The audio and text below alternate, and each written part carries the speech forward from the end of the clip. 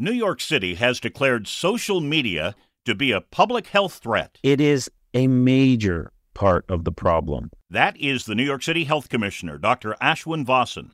We sat down with Dr. Vasan to talk about why he sees social media as such a threat, especially to our kids. He says the city is constantly doing surveys on public health, and the numbers don't lie. 38% of New York City teens said they feel so sad or hopeless that they've stopped doing their regular activities. We're seeing unprecedented rates of suicidal thoughts. We're also seeing suicides across this country in teens, and especially in teens of color and LGBTQ teens, at unprecedented levels. Next time, we'll look at how the city plans to tackle social media as a public health threat.